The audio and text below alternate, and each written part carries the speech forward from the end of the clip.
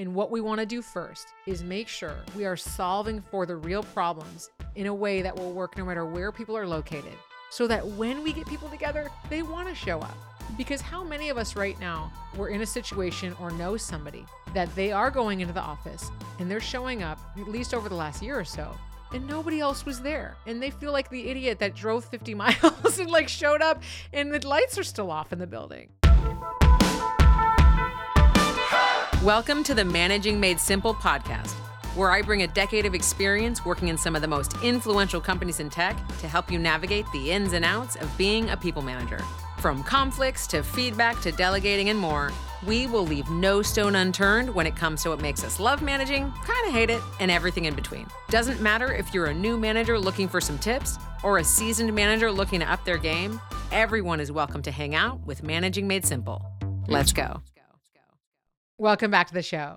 Today, I want to talk about a highly contentious topic, return to office, RTO. Now, this is top of mind across companies big and small. And even if you're a small business owner, you might be thinking about, well, should I bring people together? Do I want to have full remote? Whatever it is. And in the corporate world, in big companies, this is definitely the issue of the moment. And with all complicated issues, hate to say it, but there's not one size fits all answers. There is not one solution that is going to work for every single person, for every single situation. So let's throw out the idea of thinking we're going to figure it all out and it's going to be the solution forever. Because even when people were mostly in the office before the pandemic, it wasn't really working for everybody either, right? So this is actually an opportunity to be more thoughtful about how we want to come together, when, and what that looks like. That's really the mindset I want us to be thinking about as we talk about this topic today. This is about really being thoughtful about maybe experimenting with something for the next few months or a year, and then collecting feedback and adjusting. So when we talk about return to office, a lot of the reasons for returning to office, in my opinion, they're pointing to different issues. And we're actually solving for something else by just bringing people together. The three issues that I hear most come up are, we want community and connection and collaboration. So we want sharing of ideas. We want that spontaneous communication. We want people to be, that meeting after the meeting is actually pretty valuable, where people kind of debrief and share what they actually thought, or build relationships. Maybe we get a little bit of time with an executive that we maybe wouldn't have seen, or we break down the walls of having that formal meeting. And as we're walking to the lunchroom or just chatting casually in the office, we realize hey, there's all these opportunities to do more cool stuff. So there's a lot of value in that spontaneous communication. And that is something that I think return to office is striving to solve for. Now, the second thing that's talked a lot about is productivity and efficiency.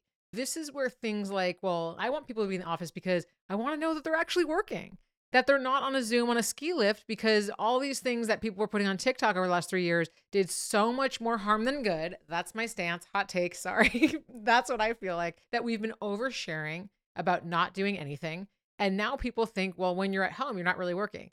Thank you, but no thank you, people that post on social media that, I do barely and no work and I'm actually working from a pool or a lounge chair, because this has created a fear, I think, across managers and leaders and companies and stakeholders and investors, that people aren't really doing shit when they go to work. And that's not true. And it's not a good thing. So quick PSA to stop oversharing about not working and actually share about how much you are working. And we can turn that narrative around. But a reason many people want to be bringing people back to the office is that productivity, that efficiency, believing that when you're in the office, more work gets done because you're physically there. You can't actually be leaving to do other things. And so that is a belief that RTO will solve that, will create a higher output of work.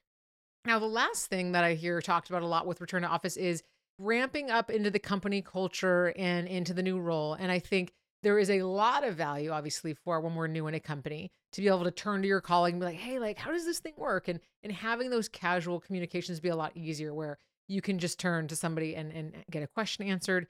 You get a lot more feedback real time. And that's another thing that RTO is really aiming to solve. But I want to tell you something. You don't actually need return to office in order to solve for these things. Return to office can facilitate these things. But I believe that you actually have to solve these things first before you figure out when and how to bring people together. Take, for example, community, connection, collaboration. Just because you have a bunch of people sitting in the same office does not mean they're going to be talking to each other. Facilitating communication and collaboration, that's done through building relationships, by doing team building, by making forums where people can share about themselves, their personal lives, be vulnerable, to build trust. Hey, that's how you build that. Just putting people together in an office when nobody likes each other and nobody has ever gotten to know each other, that's not going to fix it. To solve for this first issue, you want to be putting in deliberate work around building a cohesive team culture. And that often starts from the top. That means leaders are transparent. They show up for people. They share about themselves personally. They create a welcoming environment. They show support. They recognize great work. They amplify the accomplishments of team members. All the stuff that I've talked about on past episodes around recognition and positive feedback and all that good stuff. That's what we want to be doing as leaders to cultivate more community and connection. We want to pair people up on projects. We want to make sure we're giving a lot of thank yous, that we're giving people opportunity to mentor other people or coach so that you're building relationships across teams. All of that is going to facilitate that connection so that if you do come together, now you have people that are excited to come in and be around each other. If I have never met anybody and I don't like anybody, I'm not going to be excited to come in and drive on that commute. But if I'm like, oh my God, yes, I get to see Joe and Sarah and Steve and Stacy and whatever, like all my people that I've built this relationship with, now I'm going into the office. Next thing, we talked about productivity and efficiency. And hey, as a career process builder, team operations person, I'm going to tell you something. Physically getting people sitting next to each other in the office, that doesn't make processes go smoother. What makes processes go smoother and productivity increase is by simplifying the complicated. Okay, removing steps, bringing more clarity into communication, really fostering an ownership mindset on your team, connecting the dots between here's our priorities, here's the expectations, and here's how your specific work fits exactly within that thing. That is how we start to have more productivity and efficiency. And if we are worried that when someone's not sitting in the office, they're not doing any work, that's not an RTO issue. That's an expectations issue. That's a feedback issue that you haven't set the expectation for people like, hey, regardless of like wherever you are, we have a 3 p.m. stand up where we share status on our work. Or at the end of the week, every Friday, we do a newsletter where we talk about what we got done. Or we're all tracking our work in Asana or ClickUp. And every week by Thursday at 5, we have to have the weekly status in there. When you set expectations like that, it doesn't matter if people are sitting together in the same office or across 7 different continents, right? Because you're creating the situation where people understand this is how I show what I've been working on. And when people just kind of begrudgingly coming to the office because they've been forced to, it doesn't mean they're getting more work done. Because we already know that a lot of people are commuting over long distances and things like that, they may actually get less done. Folks may be distracted by other people. They may be having more downtime because they can't find a conference room, or they're on video conference anyway all day with team members all over the world, when it would have been easier for that person to have their whole setup maybe at home with multiple monitors or whatever. Solving for productivity and efficiency is not just done because you showed up in the office together. It's done through simplifying processes, creating more clear lines of communications, and setting those clear expectations, which I talked about last week on the podcast. Last thing, integration into the team culture ramp up. This is not just solved by being in the office, although I will say it does help to kind of see the vibe, be on campus if that's the situation, to be able to like experience the ether of the company culture. That can be helpful. But ramping up is solved through an effective onboarding program. By pairing someone up with a buddy when they first join the company and saying, hey, this is going to be your person to ask any questions to. There's no stupid questions. Maybe having a onboarding cohort. You have everybody that joined in the last month that has a little chat room, then they can ask each other questions. Giving people a starter project where they get to learn kind of the ins and outs of the company.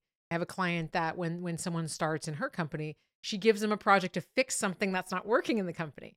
So they actually have the opportunity to really learn about some aspect of the business, explore what's there before, and propose an idea and solution. So they kind of clean up something that wasn't working and are able to add value and impact right away. I absolutely loved that idea as an onboarding project. And this is a remote company because right away you can see, ooh, okay, this is how things work.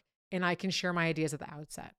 We can build community and culture by creating forums where people connect. Formally, informally, do virtual socials, exercises like journey lines is one I love, or life paths. There's a ton of really awesome team building activities that I often bring to teams around How do you build that psychological safety?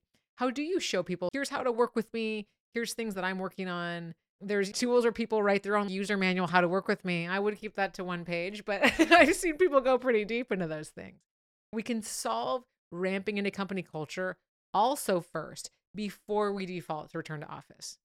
Once we have solved for things like creating forums for community and collaboration, productivity and efficiency, and created better onboarding systems, now we want to figure out what are the right moments to bring people together. What is the frequency of that? What budgets do we have as a company to be able to facilitate this? I work with a lot of teams that want to come together more, but they actually don't have budget to do so. And I work with other teams that actually, they're trying to get everybody to come together and nobody wants to show up. We're all wrestling with this in very different ways. And there's a lot of considerations, time and money and different things that weigh into the equation. It's really important to remember the realities that exist now. There is not enough childcare for folks. Childcare is too expensive and the hours often do not cover to be able to commute a long distance and be back in time for things like pickup. This creates an equity issue, often falling more on women than men who are often in more primary caretaking roles. Return to office can exacerbate other issues that exist. A lot of folks cannot live near the office that they work at because rents and home prices are too high. So they have to live farther away, creating a really long commute. I think we realized in the pandemic that we actually really valued the time we had for ourselves, that we didn't have enough, that we're making a trade that we do not want to make for the rest of our lives. And that realization that I actually could have more time than I ever thought I had, people are not really willing to get that back without really having a reason to come together. Now, I'll say some of the best teams I've ever been on, the best work I've done personally, the best work I've been able to facilitate through working team operations was with teams that were in person. I think there is so much value of being in person, but I don't think it needs to be all of the time. I don't think it necessarily has to be every single week. And I don't think it's the same for every single company. When I was in a product team many years ago that was working on building a huge demo that was going to unveil this product to the world for the very first time, we worked weekends. We even pulled an all-nighter leading up to that. And that feeling of the team, all of us staying there, whether your job necessarily had to be there or not, every single person, 12 o'clock, 1 a.m., 2 a.m., 3 a.m., 4 a.m., all the way to 6 a.m. until we finally got that demo working. Everybody cheering, that hugging, the enthusiasm, like we did this. That feeling of being in person is one of my greatest memories that I'll ever have. And that was all together, pulling through to make this thing happen. There are magical moments when we come together. And there's also things that we miss out on. There's also this, like I mentioned, there's inequity that a lot of times women have to miss out on things more so than men, or the activities are not conducive to folks that have families to come home to. Things like after work socials, happy hours, team events, maybe things have alcohol and that's not something you're comfortable with. I think what we're actually dealing with the RTO conversation is more of a reckoning around, well, how do we want to spend time physically together versus virtually? What makes sense for our company? What makes sense for the composition of our team members? And really taking a thoughtful approach and an inclusive approach to make sure what we're deciding isn't just something that works for only the senior leadership who maybe has more support with things like childcare or home responsibilities or can live closer. These are the things that we want to make sure being thoughtful about, because your team members are looking to you right now to make a decision that makes sure that they feel supported for the long haul. There's a lot of data coming out from Gen Z and folks entering the workforce. They actually don't want to be fully remote all the time, but they want to have that flexibility. Flexibility is something we're all going to have to figure out what that means for our companies, for our teams. But these really firm lines on get back into the office or you're fired or you don't have a career path or we'll find someone else. It may work right now when we're in this recession, when there's been a lot of layoffs, there's a lot of folks looking for jobs, so there's a big talent pool. But I got to say, I don't think that's going to work forever. And I think we're entering a moment where we're all going to have to really lead with flexibility. And these hard lines of do this or else, it's just not going to last. And what we want to do first is make sure we are solving for the real problems in a way that will work no matter where people are located, so that when we get people together, they want to show up. Because how many of us right now were in a situation or know somebody that they are going into the office and they're showing up, at least over the last year or so, and nobody else was there. And they feel like the idiot that drove 50 miles and showed up and the lights are still off in the building. I know I went in the office a couple years ago and I went to go to the bathroom and like I was the only person that'd been on that floor. It was 11 in the morning. Like, where is everybody? And this means we have not yet created a reason for people to come back together. And I believe it's because we haven't done that work to really re-engage people, re-energize people around the work. And we're saying, go back in the office or else. Yeah, maybe people will go for a little while, but we are seeing people resist in higher numbers than I think any corporate company ever thought was going to happen. And we're in this transition moment right now. And if we lead with supporting people, with engaging them, with figuring out how to make sure they feel that connection to their work, how to make sure they are clear on expectations, we hold that high standard of that great work and we show them we are there to support them. When we do that, I just got to say, I think people will come back together in those moments that are deliberate, intentional, and are meaningful. That's my hot take on RTO. I told you I wasn't going to solve it, but I was going to give you some things to think about so that you can solve it for your business. And again, I would say to please approach this as an experiment. We are still in the thick of it. We don't know what's going to happen in the next few years. Treat it as something you're going to try for a quarter or 6 months or a year. Have an open line of feedback, letting people chime in with how is it working? What do they need? What would be something to fine tune? Treat it like an experiment or pilot. And that gets everybody on board and knowing, okay, this is not the final solution. I can try something for 3 to 6 months because I know if something's not working, I can share feedback.